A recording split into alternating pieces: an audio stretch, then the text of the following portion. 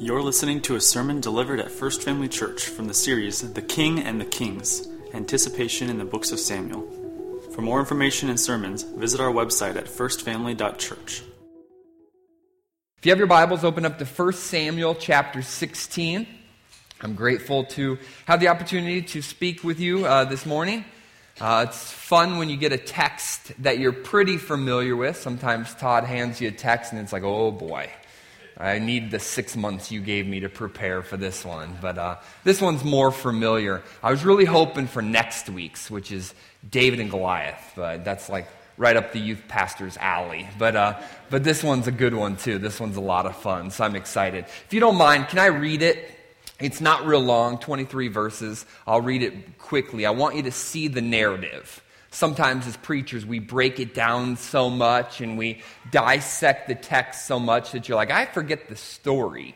And so I don't want you to miss the story. So let me read it real quick for you. 1 Samuel chapter 16. The Lord said to Samuel, "How long will you grieve over Saul, since I have rejected him from being king over Israel? Fill your horn with oil and go. I will send you to Jesse the Bethlehemite, for I have provided for myself a king among his sons." And Samuel said, "How can I go? If Saul hears it, he will kill me." And the Lord said, "Take a heifer with you, and say, I have come to sacrifice to the Lord. And invite Jesse to the sacrifice, and I will show you what you shall do. And you shall anoint for me him when I declare to you." Samuel did what the Lord commanded and came to Bethlehem. The elders of the city came to meet him, trembling, and said, "Do you come peaceably?" And he said, "Peaceably. I have come to sacrifice to the Lord. Consecrate yourselves and come with me to the sacrifice." And he consecrated Jesse and his sons and invited them to the sacrifice. When they came, he looked on Eliab and thought, "Surely the Lord's anointed is before me." But the Lord said to Samuel, "Do not look on his appearance or on the height of his stature, because I have rejected him. For the Lord sees not as man sees. Man looks on the outward appearance, but the Lord looks on the heart." Then Jesse called Abinadab and made him pass before Samuel. And he said, "Neither has the Lord chosen this one." Then Jesse made Shammah pass by, and he said, "Neither has the Lord chosen this one." And Jesse made 7 of his sons pass before Samuel. And Samuel said to Jesse, "The Lord has not chosen these." Then Samuel said to Jesse, "Are all your sons here?" And he said, "There remains yet the youngest, but behold, he is keeping the sheep." And Samuel said to Jesse, "Send and get him, for we will not sit down till he comes here." And he sent and brought him in. Now he was ruddy and had beautiful eyes and was handsome. And the Lord said, "Arise, anoint him, for this is he." Then Samuel took the horn of oil and appointed him in the midst of his brothers. And the Spirit of the Lord rushed upon David from that day forward. And Samuel rose up and went to Ramah. Now the Spirit of the Lord departed from Saul, and a harmful spirit from the Lord tormented him. And Saul's servant said to him, "Behold, now a harmful spirit from God is tormenting you. Let our Lord now command your servants who are before you to seek out a man who is skillful in playing the lyre. And when the harmful spirit from God is upon you, he will play it, and you will be well." So Saul said to his servants, "Provide for me a man who can play well and bring him to me." One of the young men answered, "Behold, I have seen a son of Jesse, the Bethlehemite, who is skillful in playing, a man of valor, a man of war, prudent in speech, and a man of good presence. And the Lord is with him." Therefore Saul sent messengers to Jesse and said, "Send me David your son, who is with the sheep." And Jesse took a donkey laden with bread and a skin of wine and a young goat, and sent them by David his son to Saul. And David came to Saul and entered his service. And Saul loved him greatly, and he became his armor-bearer. And Saul sent to Jesse, saying, "Let David remain in my service, for he has found favor in my sight." And whenever the harmful spirit from God was upon Saul, David took the lyre and played it with his hand. So Saul was refreshed, and it was well, and the harmful spirit departed from him. Such an interesting text. There's a lot in this text. We're going to break it down into 3 chunks or 3 paragraphs that you can see in your Bible. But to kind of help you understand where we think this text is going, I want to ask you a quick question. Is it ever confusing or difficult to get your wants and your needs in the right order? Do you ever get those confused? If you ask a kid, what do you want and what do you need? Or, ask even an adult sometimes, what do you need? We have a hard time answering that question. A lot of times we get those confused. For my family, it's right around the tax season because you kind of get this little bonus. We struggle every year with this. The tax return hits our bank account, and we always set aside a chunk of it to meet a need. That could be a house issue, it could be a car fix, something like that. We always have this chunk of it that we know we're going to take care of something immediately. And it always kind of creates the conversation. Okay, so what are the needs? And I usually come with my list in hand, and my wife usually comes with her list in hand, and we have to have that tough conversation of what are the needs and what are the wants. One year in particular, we had this TV that was starting to act weird. The TV was perfectly fine, no issues at all, except you had to turn it on twice before the TV would show a picture. So that was it. You just had to turn it on, turn it off, turn it back on. Well, somehow I convinced Casey that the TV was on the fritz, and it was only going to get worse until it stopped working altogether. I was completely convinced of this, and I convinced her of this as well. So we might as well replace it now while we have the money instead of later when it breaks, right? That's common sense. So it's a need. We got to have a TV. So probably 8 years later, which is today, we still have that darn TV, and it still works fine. The only inconvenience is you have to hit the power button 3 times instead of once. The reality was that I just really wanted a bigger TV. And I tricked myself and my wife into thinking that want was a need, and it worked brilliantly. This is kind of the part of the tension that's in our passage today. We're wrestling with the difference between wants and needs. Now that the crown has been stripped from Saul, what does Israel need? That's the question that is addressed in all of chapter 16. And then we want to know, has Israel learned their lesson? That appearance isn't the most important thing. There we go. There's a summary of where we're headed. As we transition to 1 Samuel 16, I hope that you have been frustrated and have felt this burden on the leadership of Israel. We've walked you through from 1 Samuel chapter 1 to the point we're at now, and I hope you have felt a frustration with their leadership. Every single person that God has put in charge in the nation of Israel has failed to some degree.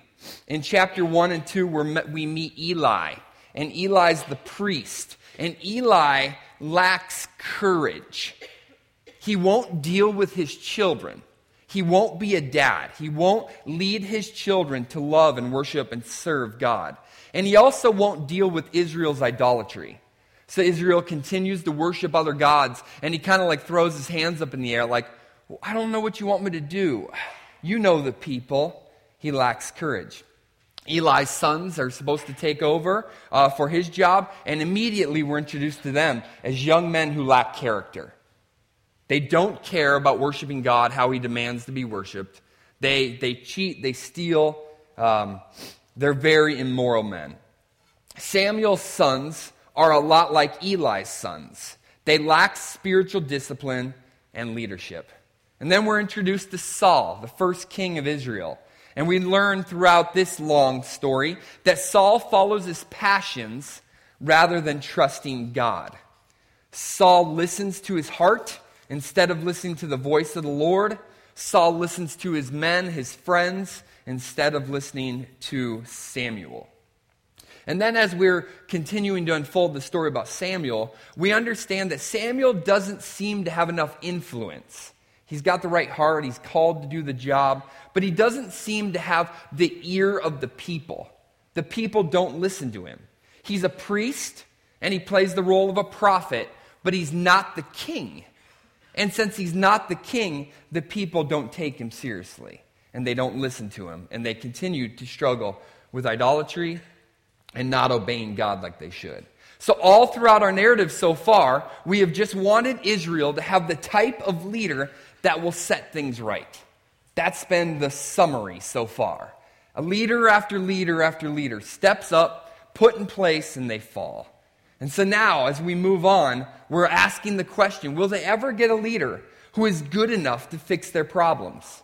Who can put this mess back together? Who can right the wrongs? And is there hope for God's people? That's where you're at as a reader of a book, right? As you've been reading through a narrative, that's where you are, reader. Oh, when are they going to get this right king? When is the perfect king going to come along? When is this hero going to show up? We desperately need him. In chapter 15, just to review real quick, God rejects Saul as king because of his sins. Samuel and Saul depart and are never see each other again. And now it seems as if Samuel is really upset about what happened to Saul and may be nervous about the future. Like, well, I worked pretty well with Saul. I knew him. At least I was comfortable with this. I knew what it looked like. And now that he's gone, I'm not really sure what's next. And this is where God says to Samuel, how long will you grieve over Saul, since I have rejected him from being king over Israel? So 1 Samuel 16. This chapter is about Israel now needing a new king. But what kind of king do they need? Not what kind of king do they want.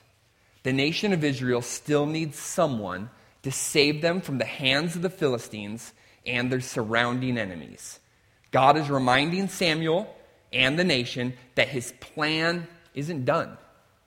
He is still working his plan of saving his people. Isn't that reassuring? It reminds me of Isaiah chapter 6. Middle schoolers, we were in Isaiah 6 a couple weeks ago.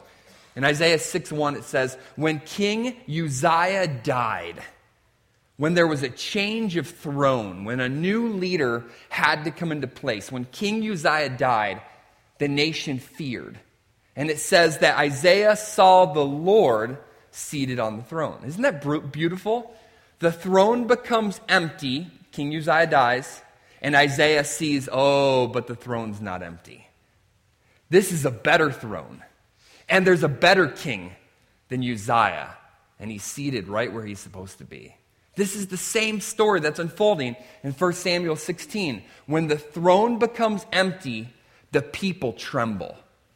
Whenever there's a change of power, do you feel this, America? Whenever there's a change of power, there's fear.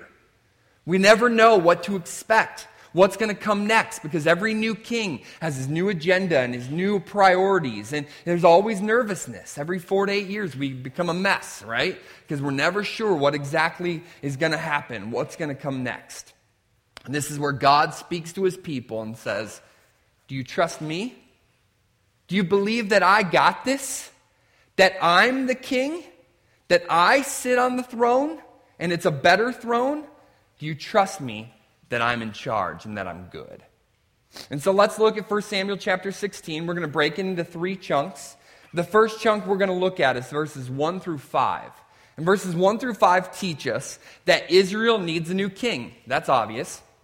But they need a better king. Chapter 15, as Todd taught last week, reminded us that the throne is going to be stripped from Saul and it's going to be handed over to his neighbor who will be a better king. And now in chapter 16, we're learning what does it look like to be a better king? Who is this guy and how is he better than Saul? Man, Saul was a stud, wasn't he? He was a foot taller than everybody. He was strong. He looked like a king. Man, the people feared him. The people listened to him. How could you get a better king than Saul? That's the question. The first 5 verses address this. So Samuel is sent by God to go anoint the next king, but God is very specific on who the next king will be. Very specific. He doesn't tell Samuel, hey, buddy, you go ahead and pick. I trust you. I know that you will pick the right guy. You know exactly what they need. No, that's not what he says. He doesn't say, you will know him when you see him. Like, go ahead, I'll lead you in the right direction, but then when he shows up, it'll just be clear. You'll just know. No, he doesn't say that either. It is instead the complete opposite. He says, Samuel, you won't know him when you see him. I am going to have to lead you and guide you the entire way so you don't mess this up. Samuel, you're bound to fail, so I'm going to take charge. I'm going to take over this. I'm going to make sure you don't mess this up and pick a want over a need. That's this chapter. So he says, I will send you to Jesse the Bethlehemite, Who is Jesse from Bethlehem? Well, here's what we know. It's a specific man in a specific city. He doesn't say just go to this normal area, go to this spot. He says, no, you've got to go talk to this guy, and he's in this town. Don't mess this up. Do this. It's like when my wife sends me to the grocery store. She says, Travis, look me in the eyes. It's in aisle 17. It's on the top row. It has a green label, and I texted a picture of it to you. If you dare bring anything else home, you're going right back. So I bring home the whatever it is, the rice cauliflower, and she's like, what is this? I did everything. How could you fail? I'm like, I don't know. I got confused. I was at Starbucks for a half hour. He's making sure Samuel doesn't fail by giving him very specific instructions. Then verse 2. Verse 2 is beautiful. If you underline your Bible, man, look at verse 2. Underline verse 2. It says, for I have provided for myself a king among his sons. A very fascinating wording. If you're a person who enjoys like wording and how things are worded, this phrase, this sentence is beautiful. Think about the wording. He says, for I'm going to provide for myself. That is very different than I'm going to provide for you. Just think about that for a second. God is showing possession over Israel, vested interest, ownership. If I were to tell my daughter, I will provide for you something, that denotes a gift that is her responsibility from then on, right? I'm going to provide for you a kitten. Not my stupid kitten, it's your stupid kitten, right? You take care of the kitten. But if I were to say, I will provide for myself, that denotes something that I have responsibility over from then on. This is how God views Israel. This is how God views his people. They are his responsibility. He has a plan to redeem them to himself. The Bible is a narrative about God providing for himself a king. That's the text. Genesis to Revelation. It's a story of God providing for himself a king or a redeemer to bring his people back to himself. The choosing of this king will be vastly important, as we will see in the upcoming weeks. We call it the Davidic covenant, and you'll see it in just a couple weeks. Samuel's response is not one of trust. Look at his response there, but of fear. He's like, how can I go? You know the people, they're going to kill me. Do you remember chapter 15, God? That interaction with Saul didn't go great. They're going to kill me.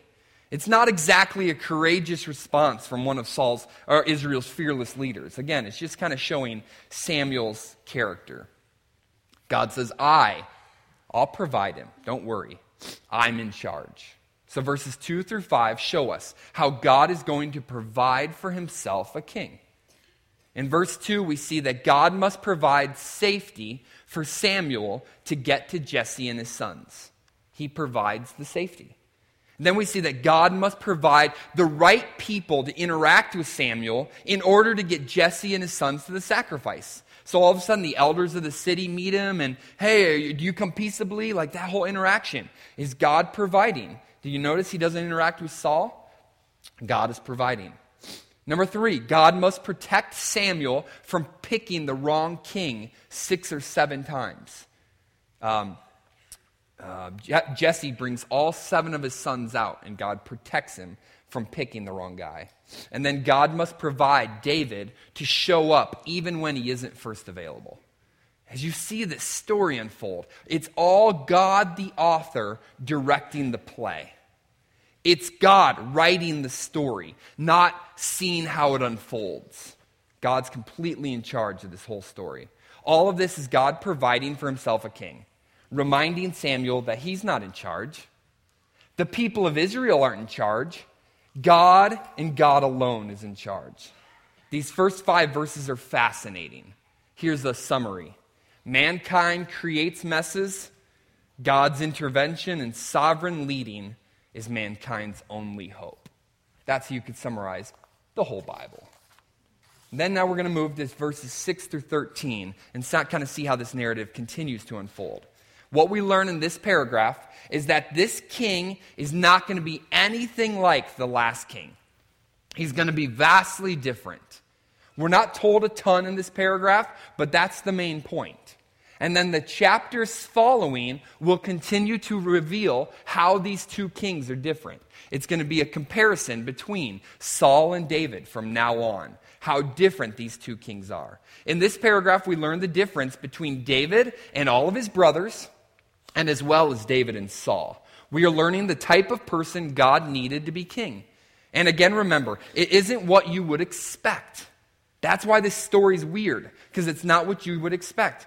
But many of us are so familiar with this story that it has lost its awe factor. Can we just be honest? A lot of the Bible stories, we just know so well that we're not in shock anymore. So you get to 1 Samuel 16 and you already know how the story ends.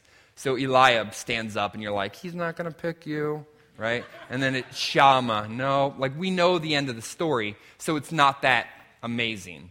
Next week, Pastor Todd will be sharing you David and Goliath. Imagine if you were a first-time listener to the story of David and Goliath.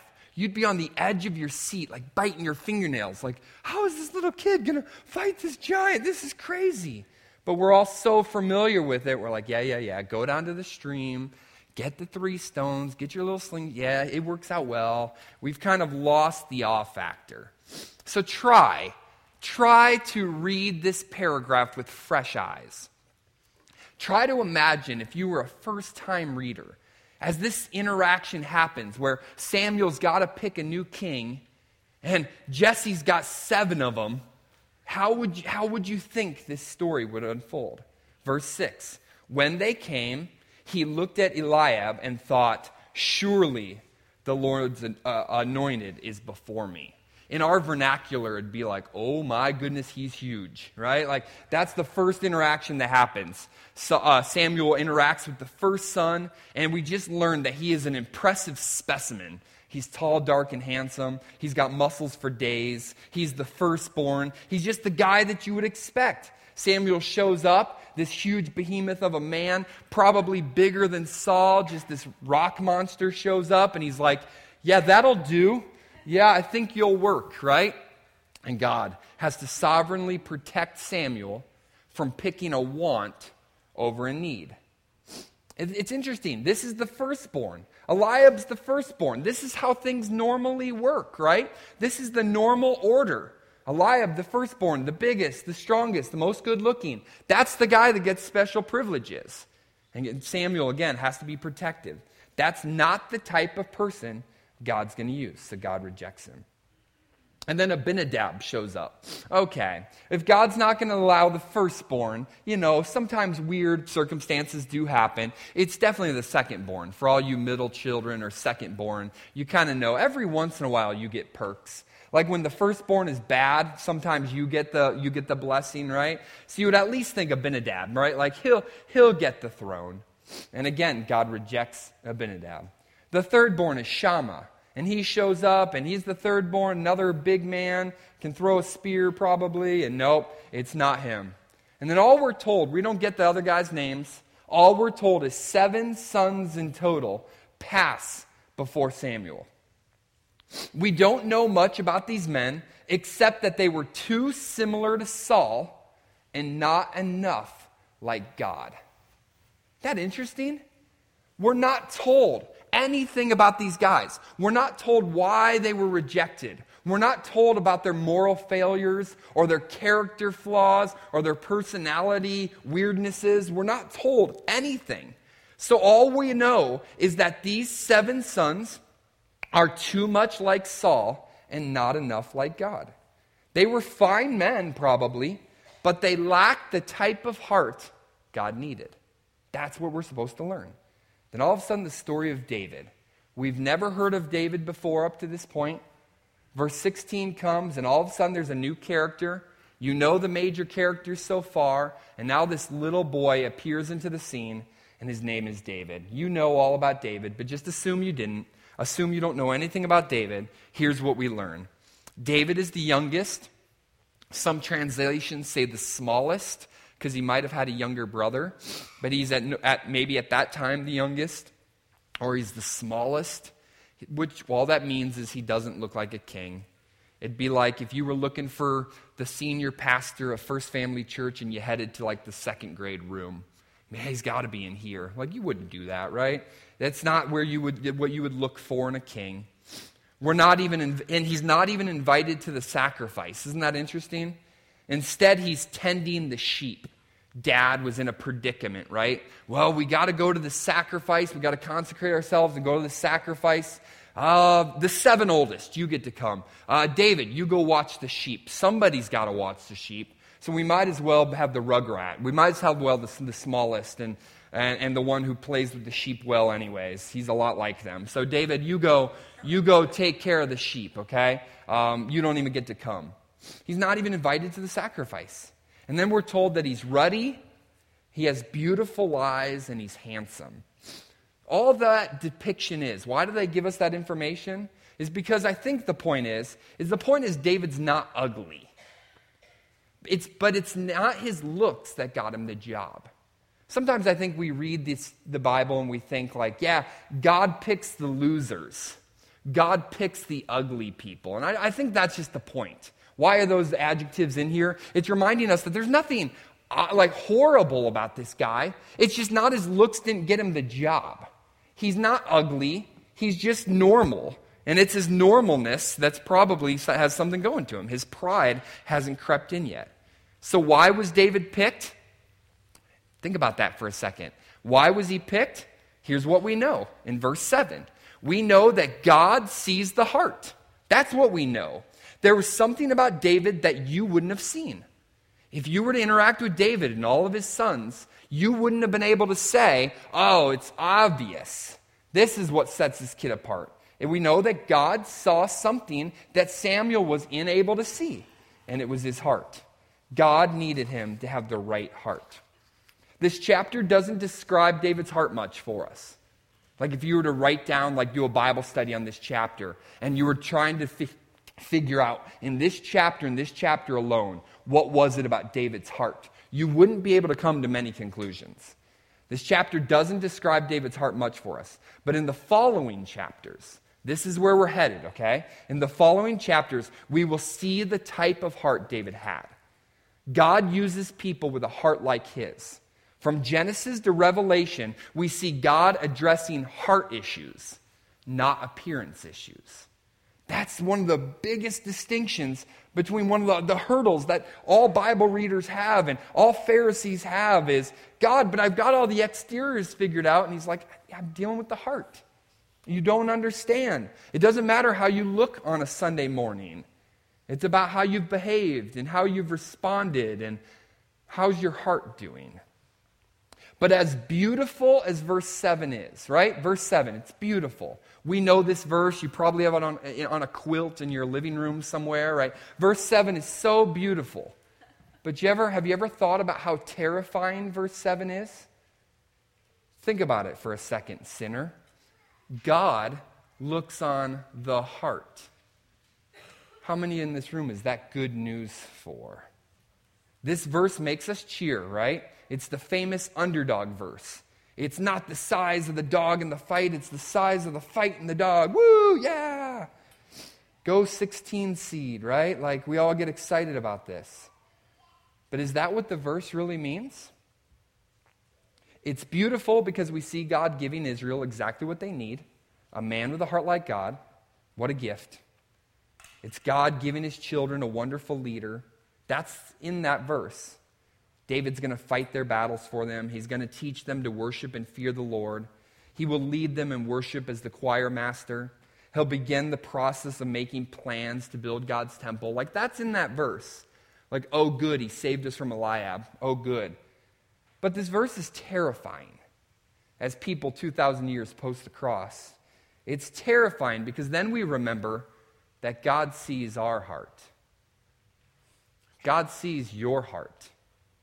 God sees my heart. And just as he saw Eliab's and Abinadab's and Shammah's heart and was displeased, he also sees my heart and he sees your heart. Isn't that scary? You see, God doesn't just see our actions, he sees our motives. He doesn't just see our appearance, right? I put a tie on to look good for you this morning. He doesn't just see our appearance, he sees our purposes. Why'd you get all dressed up? Why'd you put the makeup on? Why'd you wear nice clothes? He sees our purposes. He doesn't just see what we don't do, he sees what we want to do. You see, we can't fool God. We can't fool God like we can fool our Facebook friends and our Instagram followers. We can't fool God like we can fool our family. We can't fool God like we can fool our lighthouses. We can't fool God like we can fool ourselves. God knows our hearts. And for everyone in this room, that's not good news. God sees your heart. And what we know from Scripture is the heart is deceitfully wicked. Deceitfully wicked. Every heart. Every heart is corrupt. Every heart is sinful. And the punishment for sin is death. Oh, verse 7 is not always great news. It can be terrifying news as well. But there is something about David's heart that pleases God. Otherwise, it wouldn't be in the text. So what is it? And what we believe it is to be that his heart, here's the point of the text. His heart, David's heart, is a picture of the perfect future king's heart. This story's not about David. It's about God providing himself a king. What we learn about David's heart is that it will be a similar but imperfect picture of Jesus' heart. Just like all of the Old Testament characters, or most of the Old Testament characters, are a picture of Jesus. John 5:39 says this, "You search the Scriptures because you think that in them you have eternal life. And it is they that bear witness about me." The Old Testament's about Jesus. It's not about David. Luke 24:27 says this, "And beginning with Moses and all the prophets, he interpreted to them in all the Scriptures the things concerning himself." The hero of the story is not David. The hero of the story is Jesus. David's heart is a picture of a better king than him, who's going to come and who's going to fight their battles for them, and he's going to save them. David sure wasn't a perfect king. You know the story well enough to know it doesn't end that way. David's not a perfect king, far from it. But verse 13 of chapter 16 starts the narrative of David's amazing reign, which is a story of God's love and mercy towards his nation Israel. That's what this is. It's a story about God's love for his people. And please notice where the credit belongs. Look at verse 13. Who gets the credit in verse 13? "And the Spirit of the Lord rushed upon David from that day forward." So is David the hero of the story? David was this stellar, awesome man who never failed and was always sinless and who had this amazing, impeccable character and just always obeyed? No. It was what was inside of him that gave him the ability to obey, which is your hope too. The Spirit of the Lord rushed upon David from that day forward. The best thing about David was something that entered him from the outside, the Holy Spirit. That was the thing he had going for him, was God, not David. Even during David's reign, David is not the hero of the story. God is. All right, our last section. The last section gets a little weird. If you have questions, this is where they'll pop up. There's a lot of interesting wording and phrases in this paragraph. But here's the point. In verses 14 through 23, what we learn is that God is sovereignly interweaving the lives of Saul and David for his purposes. This is a weird story. Like if you were to write this story, you wouldn't be able to make this stuff up. This stuff is so intricate and so interesting. This is the beginning of the beautiful story of God interweaving the lives of Saul and David together. Here's what we learn in this paragraph, is that God is sovereign over everything. Sovereign means in control, and you're going to see that. So 3 things that God is sovereign over in this passage. We already read it, so I'm going to kind of just skim through it. But 3 things that God is sovereign over in this passage. Number 1, God is sovereign over the kings and authorities of the earth. It says, now the Spirit of the Lord departed from Saul, and a harmful spirit from the Lord tormented him. That's weird. Kind of odd. Probably enters some questions into your head. Here's what it shows. God's in charge of the leaders of the world. God at any moment can anoint leaders. He can bring them to power. And at any moment, he can tear them down. He's more powerful than our president. He's more powerful than the German chancellor. He's more powerful than any ruler who's on the throne right now. They're on the throne because he's allowed them to be there, and at any moment he can take them out. At any moment. That's what this proves. God has the ability to appoint and to tear down the rulers of the world at any moment. Just read Romans chapter 13, John chapter 19. You'll see that conclusion. One of the greatest practices you can do is to read through the Bible like the narrative it is. Have you ever tried that? Read through the Bible in a year? One thing you will learn as you read through it is that God is not just in control of Israel and the church. No, God is in charge of every single nation, all people groups, and they are all fulfilling his purposes, whatever that purpose may be. They are all fulfilling that purpose throughout the story of the Bible. Sometimes it doesn't look like that. Sometimes it doesn't feel that way. But if you read your text, it's exactly how the Bible plays out. Every kingdom is at God's disposal. He can bring them in and slaughter Israel, or he can destroy them with the angel of the Lord, right? 180,000 are destroyed with the angel of the Lord. He has complete control over whoever he wants. The second thing we learn about God's sovereignty is that God is even in charge of his Spirit, the anointing Spirit or the Holy Spirit. And guess what? God's even in control of evil spirits. That's weird. Probably enters some questions into your mind. God is in control of the Spirit, the Holy Spirit, this anointing Spirit, and he's in control of all spirits, even evil spirits. Now the Spirit of the Lord departed from Saul, and a harmful spirit from the Lord tormented him. We can debate this passage for a long time, but the thing that is certain in this verse is that God is in control. God is in control of his anointing spirit, and God is in control of this evil or harmful spirit which is meant to torment Saul. God's fully in control of that. God is in control of the things we can see, and he is in control of the things we can't see. Oh, to have a window into the spiritual world just for a second to see what God is up to and what he is doing throughout the world. That is what we know. We do not have a weak God. We don't have a limited God. We have a fully in control God. Therefore, we have no need to fear. No need to fear rulers and authorities, and no need to fear Satan and his demons.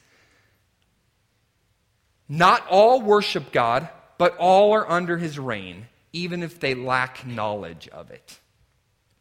Martin Luther said this. This is a fascinating sentence. Martin Luther says, even the devil is God's devil. All are under his authority. Chew on that for a while. Whew. The last thing we learn in this paragraph is that every single detail, even ordinary, daily routines, normal, insignificant activities, God is in control of. Notice the need in this paragraph. Saul has an evil spirit that's tormenting him, and somebody comes up with the idea that Saul needs someone who is gifted with the lyre. Somebody pops up and says, oh, I know just the kid. I don't know how he knew all of this about David, but David just so happened to be gifted with the lyre. And while I was out walking, I saw this kid who was brilliant with the lyre. It's such an interesting verse in verse 18. It says, one of the young men answered, behold, I have seen a son of Jesse the Bethlehemite, who is skillful in playing, a man of valor, a man of war, prudent in speech, and a man of good presence, and the Lord is with him. I have no idea how he knows all that about that individual. But God is interweaving the needs, the resources, and the relationships. God provided the need. God provided David with a resource, And God provided this young man with the relationship with David to interact with them. Do you see that?